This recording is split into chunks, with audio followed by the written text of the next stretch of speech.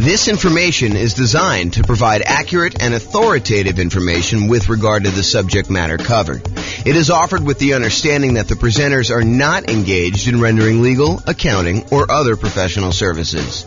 If legal advice or other expert advice is required, the services of a competent professional should be sought. Welcome to the Allentown Real Estate Investing and Real Estate Financial Planning Podcast. Learn all about investing in real estate in Allentown, Pennsylvania, with a combination of real estate financial planning and modeling with numbers specific to Allentown, plus syndicated, more generalized recordings of live and pre-recorded real estate investing classes, not all of them specific to Allentown. Be sure to stay tuned after the podcast for a message from our sponsors. Well, good morning and welcome, everyone. I am your host, James Orr, and today we have another, I would say, somewhat exciting class. This is sort of the class to get you ready to get a mortgage to buy investment properties, whether that's doing it as an owner-occupant to do like the nomad strategy or house hacking, or to go out and just buy straight up non-owner occupant investment properties with 15% down with PMI, or 20% down, or 25% down, or 30% down, or whatever it is you're doing there. So today is sort of like the preparation, like the things you wish you could have known preparing to go get a mortgage. That's what we're going to cover. So number one, it is important, I think, for you to understand the qualification requirements that the lender is going to have for you way before you are actually about to get the loan. In other words, you should not do this. You should not say to your real estate agent, let's go look at properties tonight, find the property that you want the first time out accidentally, which happens all the time, and then be scrambling to figure out what you need, what you should have done 3 months ago in order to get your loan. The time to do all of this work, the time to find out, hey, what am I going to need to provide to you? What are the qualifications for this particular loan program that I'm looking to do? How does it impact me with my specific credit score? And I will tell you, we are in a state of flux. I'm recording this live on April 27th, 2023. And I believe May 1st, a whole bunch of lending changes hit the market. So you really do want to call your lender and find out, hey, what are the requirements going to be for me? How is this going to impact me with my specific credit score going to get this, whatever it is you're trying to do?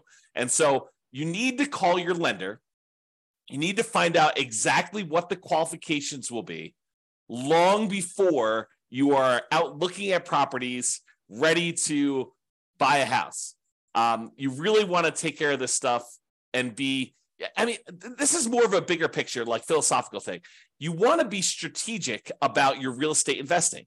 You don't want to be just focused in on, okay, the very next thing I need to do, let's just focus in on doing that. No, I think you need to be thinking 1, 2, 3, 4, 5, 6 steps ahead, which is why I think you want to go through the process we've outlined for the entire real estate investing strategy. Sure, you can do it if you're like under the gun and you feel compelled to really do it right now. Yeah, you can do some things and then kind of like learn as you go.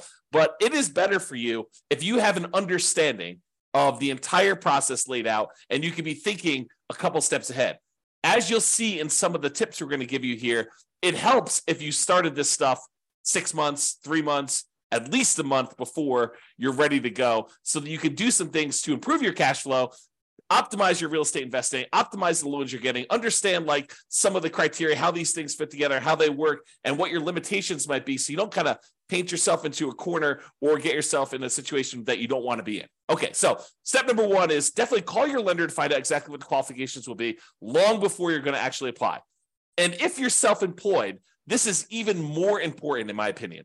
It is different than being an employee. And I personally have gotten caught up in this. I'll probably tell the story. I've told the story before, but if you haven't heard it before, I'm sure I'll tell the story again in the future, where I was going to get a loan. And because I was an owner of a company, I got stuck in this situation where I could not qualify for the loan, even with amazing income, even with amazing reserves. I ended up having to buy the property. I ended up buying 2 properties at the same time. I ended up having to buy one of the properties for all cash. And the other one, I had to get my parents to co-sign with me. A year later, when everything was kind of like unworked out and they kind of like all cleared up, I was able to just do a refinance on the property. But it was very weird as a 45-year-old man calling my parents and saying, hey, so really weird things going on here. I'm trying to buy 2 houses. I'm going to buy one of them all cash. I don't want to liquidate some other investments to buy the second one cash, and I'd really like to have a loan on it. Would you be willing to co-sign for me on this loan? And so I revealed to them like all my stuff about my finances and kind of like talk to them. But anyway, I will tell that story another time. But realize that when you are self-employed, it is different than when you are an employee. The rules are different. They're going to need 2 years of tax returns. They will need to show increasing profits over those years. Okay. And don't be penny wise and pound foolish. I know there's a lot of folks out there, I'm not saying this is you, but I know there's a lot of folks out there that they think the name of the game is 100% reducing how much money they make by maximizing the expenses they have and showing almost no income, so they have almost no taxes on their tax returns. That is what I would call being penny wise, being pound foolish. If you want to be a real estate investor, you need income in order to qualify for loans, okay? So maximizing your deductions to minimize your profit and therefore taxes might seem like an amazing idea until you can't qualify for a mortgage. Then it's not such a good idea, okay? So if it's a legit expense, write it off. And ideally, increase your profits so that you can't maximize, you can't actually write everything off. Be like, look, I'm trying to maximize my kind of like tax deductions and everything by having legit expenses, but I'm making so much money that that is not a problem. Ideally, you want that, right? You want to have a very profitable business, but you also don't want to like take every single deduction that you can and hurt yourself by not being able to get loans. So this is why I'm telling you, you need to do this stuff way ahead of time. If you're trying to like fix your tax returns, it's hard to go back and fix 2 years of tax returns to like fix these issues. So you got to be thinking way far ahead to do this, okay? And that's why it's great that you're taking this class and you're understanding what needs to happen there. Okay, next tip, know and improve your credit score. So I would recommend you use one of these like free credit score websites. I personally use the creditkarma.com one, although you can use any other ones you want. I'm sure there's other ones out there. But these are sort of like websites that give you an idea. It's not exact, but it's a really good start, okay? So you go to these websites, you log in, you can find out approximately what your credit score is. You can find out some of the things that are impacting your credit score, good and bad, and you can work on fixing those things, whatever they happen to be. If you notice on there's something ugly that you're like, oh, that's not correct, then go get it fixed. If you got something on there that's ugly and it is true, and you know that you probably should have paid that bill, maybe you go and that's one of your key areas of focus because you really do want to improve your credit score. Okay. Now, lenders are typically going to use your middle credit score. There's usually 3 scores. And the lenders are typically going to use your middlemost one. So they're going to ignore the low one, they're going to ignore the high one, and they will use your middle one. There probably are some exceptions to this. I'm sure these policy changes over time, but realize that's what I think you're going to see. Talk to your lender to get the definitive for your situation with whenever you're actually doing it. Now, it is a federal law, I believe, that you can request a free copy of each one of your credit reports each year. So there's 3 different reports. I don't remember the name of them, like Equifax, TransUnion, and something else, right? So there's like 3 different ones, and you can request a copy of them for free once per year for each. So what you could do is you could say, okay, every 4 months, I'm going to request a copy of a different credit report, and then you could always have a new credit report sent to you every 4 months. Then what you do is you could look at that credit report, see what's being reported on that one, fix any inaccuracies, address any credit blemishes you have on that, improve it. Then 4 months later, you pull a different credit report. You ask for another free one, but from a different company because you can get one each year. And then you do the same thing. You fix any inaccuracies, you address any credit blemishes, you try to improve on this. You're like studying this, you're going on websites, you're reading about things, trying to improve it, or you're talking to your lender if they're qualified to be able to help you, which we'll talk about here in a second. You're really trying to maximize and improve this, and you're doing this consistently over time to improve this stuff, okay? Then after you've got to the point where you've requested the 3, then you can go back and start requesting the first one over again 4 months later. So you're constantly cycling through and doing that every 4 months if you want to do that, okay? Now, why am I making such a big deal about knowing and improving your credit score? Because your credit score can impact your interest rate, the mortgage interest rate you can get, which impacts your cash flow. We're in a market where prices have gone up a lot in the last few years. Interest rates are up a lot in the last year plus. Rents are up, but they're not quite up enough to counteract these really, really high prices and the really, really high interest rates, so that it's harder than ever to have great cash flow on properties. Okay. You can put more down, which does improve your credit score, and which does improve your mortgage interest rate, which does improve cash flow. And you can do all of the other 88 strategies that we have for improving cash flow. However, what I will tell you is one of the factors that improves cash flow is your credit score. Higher credit scores tend to get better interest rates. So it's worthwhile for you to fix this stuff, especially if you plan on doing this repeatedly. You don't want to have, something that you could fix upstream, your credit score, as an example, that is going to have an ongoing, repeated impact that is going to last for, in some cases, 30 years. You go get a mortgage interest rate in a property, and if you decide you're not going to ever sell that property or refinance it away, that's something that sticks with you for 30 years.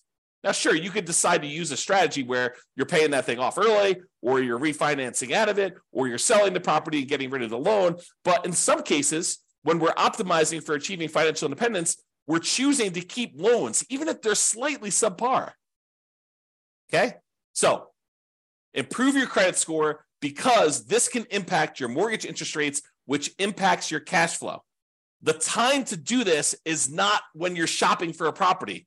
Okay, you probably can move the needle a little bit while you're shopping for a property, but really you want to be thinking about this 3 months, 6 months, a year, 2 years ahead of time, so that you can get all of your stuff fixed and you could really optimize this. It's not just like a little bump, it's like the massive changes that you can make. Now, some lenders are qualified to help you improve your credit score. They know what impacts credit score. They've seen it, they've done it. They have real world knowledge, and they can assist you with this. And I would rely on them. I would lean on them to help you do the things that you need in order to improve your credit score. If they're not qualified, if your lender is unable or unwilling to help you, then you may need to hire a respectable, qualified credit counselor, not one of these fly-by-night companies that's going to tell you to do something that's going to ultimately harm you in the end. You really want to focus in on someone who is legit. And you're going to have to ask for recommendations and use your kind of wisdom to figure out who that is, because I can't tell you. Okay? Now, here's a big warning for you. The things that improve your credit score are not always the logical or obvious choices. For example, you may think, hey, I'll just close this account. That should help improve my credit score. Not always. Maybe that account is one that you've had for a long period of time, and because it's got a small balance, but it's a small balance on a very large credit line that you've got there, that may be actually pulling up your credit score. You can't just make these things and say, oh, that's logical or obvious. And you may think, hey, I'll just pay off everything. That'll fix my credit score, right? I'm tired of this stuff. I just won't have any balances on anything that I have credit with, and then I'll close all my accounts. No. That could actually lower your credit score. So you got to use somebody who really understands what's going on and what things are actually impacting your specific credit score. And you could do this over time with the help of a professional, your lender, or either your lender if they know what they're doing, or a credit counselor, or in some cases, maybe your real estate agent does know, or someone else knows as well. But be careful. Okay. Now, when you're not using your credit score, lock it down. Lock it down until you're ready to use it. This is a major asset for you. Your ability to get these mortgages is a huge factor in you being able to successfully invest in real estate. Yes, you can do it if you don't have credit yourself, if your credit is bad, but it is so much easier, so much better if you're able to go and use your own credit score in order to qualify for these properties on your own. It eliminates a lot of headaches, a lot of hard work. So you really want to protect this. You want to make sure that you protect your credit. And one way to do that is to lock that stuff down. Do not leave it open. Don't allow people to go. You want to make it so that it's inconvenient for you to go buy anything with credit, where you got to call up and you got to say, okay, unlock my credit score for 24 hours so that, this company that I'm using to get whatever loan you're doing, a car loan or furniture loan or whatever you're doing there, or don't do those at all. But I mean, really, you could go and do this and lock it down after you're done. Immediately lock it back down. Protect yourself, protect your credit. Protect the credit of your family members too. And this is not just you, But if you love somebody, help your parents lock down their credit score, right? Because you don't know when they're going to start to get a little bit confused, and they may do something that they will regret. Help protect them, okay? All right, so lock it down until you're ready to use it. Now, let's talk a little bit about debt to income. Debt to income is a calculation that the lenders use in order to help qualify you for loans. It's a ratio of how much debt, your monthly payments on all the debt you have, compared to your income. And it doesn't always work the way that some people think that it works. So you got to be really, really careful about this. Like, how does negative cash flow work? Does that count as, more debt on your property? Does that count as negative income? So there's some calculations we did it. I did an entire 2-hour class on this. I'll put a link in the show notes or something like that so that you guys can access that, because I can't reteach a 2-hour class. But I will tell you, understanding your debt to income, what it is for you right now, walk with a lender and help them walk you through calculating what yours is and understand what goes into the calculation. Your lower the debt to income is, the better. Now, when we do our modeling for the real estate financial planner, you've probably seen it when you go to your city, kind of modeling, and you've seen all that stuff. One of the things that we actually calculate and we show for the entire model is what the debt to income is for that person doing that particular strategy. And it's one of the things we measure as a measure of risk. The lower your debt to income is, the less risky the strategy is for you. Now, sometimes a strategy would be really risky early on and then way less risky later on. And then some strategies are kind of moderate risk in the beginning, moderate risk in the middle, and moderate risk at the end. And you have to choose which one of those is going to be better for you. There's ones that I think I prefer, right? I'm okay taking a little bit more risk early on, knowing that I'm going to be way less risky later.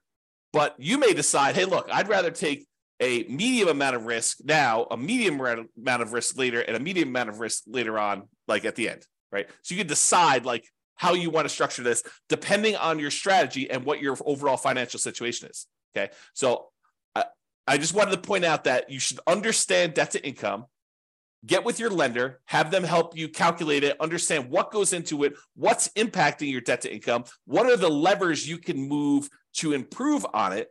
Should you eliminate certain debts? Should you eliminate or improve on certain incomes in order to get better at this? Is it better for you to kind of improve your negative cash flow on a property, or does that not matter as much and you should work on something else?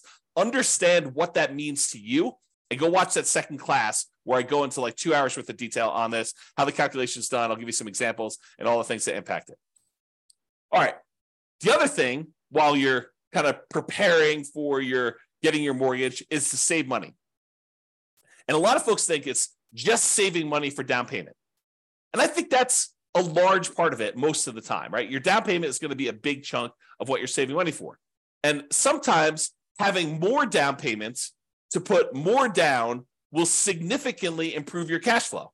I think there's a lot of folks obsessed about cash flow on properties, and probably for really good reason. It's not the only thing, but it is a major important thing if you're using cash flow to achieve financial independence, to focus in on cash flow when you buy rental properties, right? So I think a lot of folks are focused in on cash flow, and we tend to focus a lot on cash flow. I mean, a lot of the classes we do are about optimizing your cash flow on your rental properties, like the 88 strategies and all the different variations on that and all the different things we could do to improve cash flow. But one of the things we talk about when we talk about improving cash flow is putting more money down and the multiplied impact that can have. Sometimes it's just reducing the amount you're borrowing. You put more down, you borrow less, so your monthly payment's lower. That means your cash flow is improved. Sometimes by putting more down, we kind of pass a threshold for the lender where that actually changes. It improves the interest rate. The interest rate for someone borrowing, 80% loan to value is higher than someone borrowing, a 75% loan to value, putting 20% down versus putting 25% down. Your cash flow will improve because the interest rate changes from that. It's not just that you're borrowing less, it's interest rate improvement as well. So having more down payment can improve that. Not just borrowing less, but sometimes it'll also eliminate PMI. If you were going to put 15% down, but now you can actually go in and put 20% down and get rid of PMI, that's pretty significant. And we've talked a lot in the past about how, what is the return, the extra return you're getting on this extra down payment, and is it worthwhile to do that? We've done some classes recently on how to do those calculations, so go watch those as well. But while you're preparing to get your loan, you're saving money so that you have this down payment. In addition, you're saving money so that you can, at your option, if it makes sense to you, choose to prepay any private mortgage insurance. if you're doing a loan like you're doing house hacking or a nomad, and you're putting 3.5% down to buy a duplex, triplex, or fourplex with an FHA loan, or maybe you're even buying a single family home with 3.5% down FHA, or maybe you're going and you're doing like a nothing down VA loan, which is not going to have PMI, but maybe you're doing all these different things where you have these low down payment options below 20% down, and you're going to have private mortgage insurance on those. You want to have the choice. You want to be able to do the math and say, hey, it's mathematically better. It improves my cash flow significantly if I can prepay this PMI. And prepaying PMI is whatever it is. You've got to call a lender to find out, but maybe it's $5,000, maybe it's $7,000, whatever it happens to be for you. And you want to have that option. You don't want to be forced to pay monthly PMI because you don't have the choice. You didn't save enough money to do that. You want to be optimizing your cash flow by deciding whether you do this. So saving money to prepay PMI is important. Making sure you have enough money, you save the money so that you have the closing costs and you don't have to negotiate and have seller concessions, because it's not doing seller concessions by choice because it optimizes your investment, which it often does, but you want to actually have the choice of you paying closing costs yourself to improve cash flow, not raising the price and getting the seller to include some seller concessions in there. Okay, so saving money for down payment, prepaying PMI, closing costs, and maybe, as we covered in a separate class and like multiple times, is buying down your interest rate. It may make sense for you to have extra money to buy down your interest rate because that could improve your cash flow a lot. So taking that extra money to do that. And then, of course, you would not ever buy an investment property without having adequate reserves. At least 6 months, in my opinion. Now, you may decide, hey, look, I'm liquid in a whole bunch of other ways. I feel really, really comfortable only having 3 months of cash liquid reserves. That's your prerogative. It does add a considerable amount of risk, but I think at least 6 months of reserves. And I've been making some arguments lately to have 12 months of reserves. And I'll talk about that when I go over the whole reserves class. But you should be saving money and having reserves because, and I'm going to use strong language here, okay? You would be stupid to invest in real estate without having reserves, okay? You're asking for trouble. It's like intentionally going and putting yourself in harm's way because you just didn't plan. You got to plan. You got to have reserves. So make sure you do some type of reserves, invest, make sure you save the money in order to do reserves. And then finally, saving money so that if you're buying a property and you're putting less down and you're having some negative cash flow because you didn't put enough down. If you put enough down, you probably wouldn't have the negative cash flow, but you're choosing to put less down. Maybe it's 0% down or 3.5% down, or for FHA loan, or 5% down for conventional financing, and you're deciding you're going to have some, or maybe you're putting 20% down, and your market is such that it's really hard to make properties cash flow, even with 20% down or 25% down. I've seen that a lot, right? So maybe you have negative cash flow. Well, one of the ways you can make your investment more conservative, less risky, is you can set aside whatever negative cash flow you're likely to have, and you can calculate out how much that negative cash flow will be. You'll be like, look, the first year, it's whatever it is, negative $200 a month. But I think rents are going to go up about $50 in year two. So the next year, it's going to be negative $150 a month. And I think that rents will go up another $50 when I renew the lease the year after that. Okay, well, now it's only going to be a negative $100. And then the next year, rents go up $50 and your negative cash flow is going to be about $50 a month. And then the year after that, you raise rents $50 and you don't have negative cash flow at all. Well, you could sum up $200 a month in negative cash flow for the first year, $150 a month in negative cash flow in the second year, $100 a month in negative cash flow in the third year, $50 a month in negative cash flow in the fourth year, and then zero from then on. And you could say, what is the sum of all of that negative cash flow until this property is actually likely to be very positive? And you could set that money aside in a separate account, maybe right next to your reserves, might not be the worst thing in the world, and then have that money just sitting there because you've got negative cash flow coming. So why not set it aside? It's probably cheaper to set that negative cash flow aside than it would be to put more down in down payment and actually get rid of the negative cash flow. So you could do this calculation, right? And we will do this calculation in future classes because it's a calculation I do. But you can calculate out, hey, if I put this amount down, that reduces my monthly payment by whatever it is. It's about, the general rule of thumb is for every $10,000 you put down, you end up saving about $50 a month in your monthly payment. So if you set aside, $10,000 in order to reduce your monthly payment by $50, that would save you $50 a monthly payment. But if you look at your negative cash flow, if I save up $2,400 in year one, and $1,800 in year two, and $1,200 in year three, and $600 in year four. If I do my math right, that's probably around $6,000. I don't know exactly what it is. I'd have to go add them up, but just off the top of my head, it's probably about $6,000. Well, $6,000 to get rid of like your negative cash flow risk, right? It doesn't completely eliminate it, but it really reduces it when you set all the negative cash flow aside up front versus putting an extra $10,000 down just to save $50. Might be better to set that $6,000 aside for your negative cash flow. And that's what I'm talking about. Okay. All right. So saving money, down payment, prepaid PMI, closing costs, buying down your interest rate, reserves, and negative cash flow, setting aside any negative cash flow you have. All right. Let's talk about what you're likely to be requested in form of documentation from your lender in order to get the loan. They're likely to ask you for a loan application and or a personal financial statement. Okay. They're usually going to ask you for a color copy of your ID, some type of state-issued ID, any recent W-2 and pay stubs, any proof of any other sources of income you're getting as well. So if you're getting some type of income from a side hustle or whatever, they will likely ask you for that as well. The last 2 years of tax returns. So start early, make sure they're done good, done right, done correctly, and that you're optimizing for not just, saving everything on your taxes, but being able to get a loan. Last 2 years tax returns, they're going to look at those. All your bank, your investment, your IRA account statements, usually about 3 months worth. Could be 1 month, could be 3 months, but usually I'd save about 3 months worth, knowing that that's coming here. They also want to see documentation of where you're getting the down payment from. You can't just borrow the down payment from mom and dad. You have to document where that's coming from. Documentation of any large deposits in your account. If you got a lump sum from something, they're going to want to know about that. And then on each one of your properties, any of the leases, proof of insurance, any HOA documentation for the HOA and payments related to that, mortgage statements for all the properties you own. And then if you closed on any properties recently, they're going to want to see the HUD-1 or settlement statements for all the recent purchases. So that's a good general list of what you might expect to see a lender request from you. So now you know, why don't you start putting it together in a nice, easy to find, organized place so that when the lender requests it, it's all in one spot, which is what I'm going to talk about next. And I will point out one other thing about the list of documents, that your lender may have additional requests. They may have less requests, but if they have additional requests, you have two choices. You can get all worked up and upset over it. Oh, why do they need this, and complain and everything like that. You can just say in advance, hey, I know that they're going to request other stuff.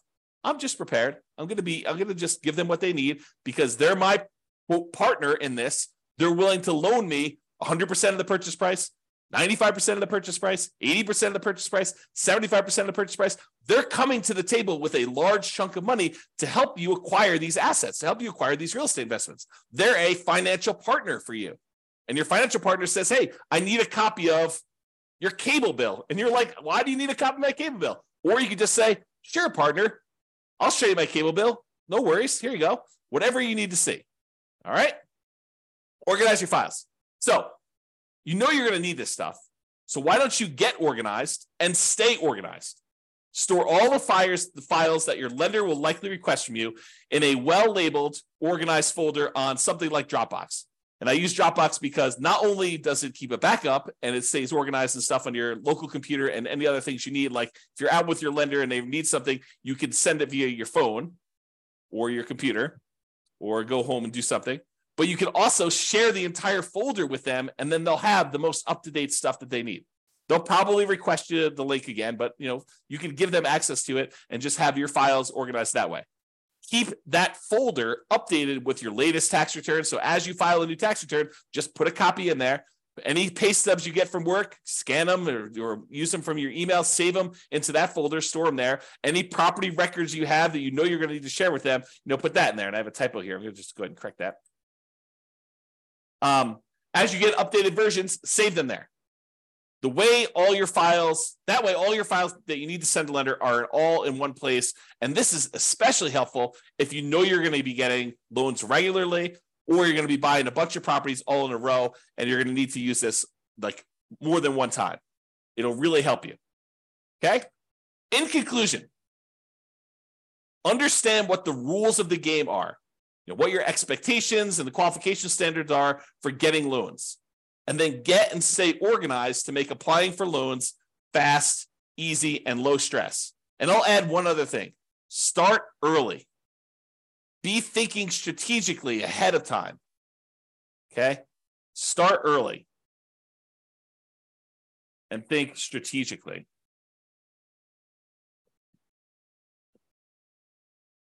Okay?